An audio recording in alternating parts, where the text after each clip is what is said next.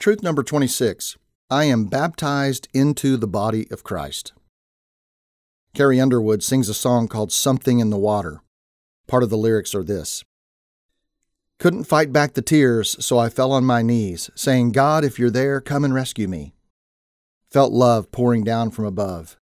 Got washed in the water, washed in the blood. And now I'm changed. And now I'm stronger. There must be something in the water. Oh, there must be something in the water. Romans 6:4 says, We were therefore buried with him through baptism into death, in order that just as Christ was raised from the dead through the glory of the Father, we too may live a new life.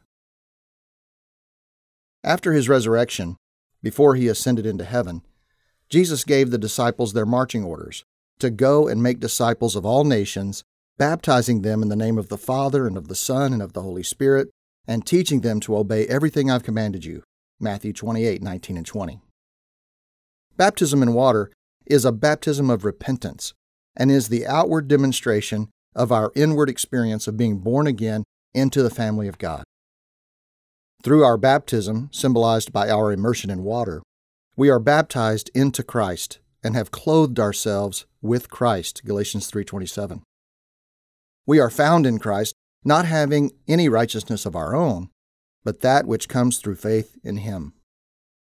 Water baptism does not do this for us. It demonstrates that Christ has already done this in us.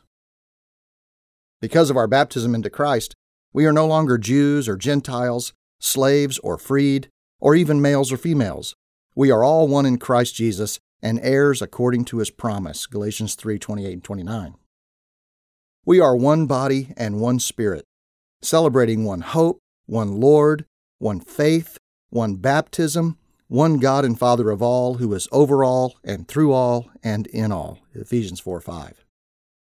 We are one together in Him, children of God, anchored into His family by His grace.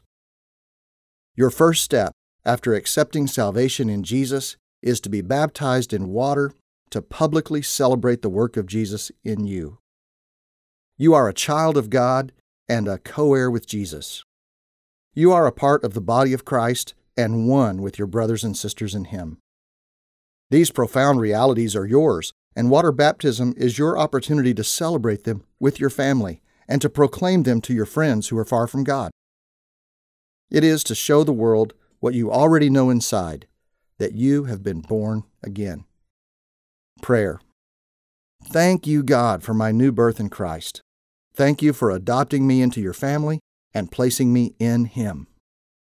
Help me to find my identity in you and to celebrate my baptism into Christ, the death of the old life and the becoming new of all things. Amen. Reflection questions. Number 1, what does water baptism symbolize? Number 2, have you experienced God's Spirit bearing witness with you that you are His child? If yes, then celebrate that. If no, then ask Him to do this for you today. Number 3, what does it mean to be found in Christ? Number 4, what does it mean to be a joint heir with Jesus?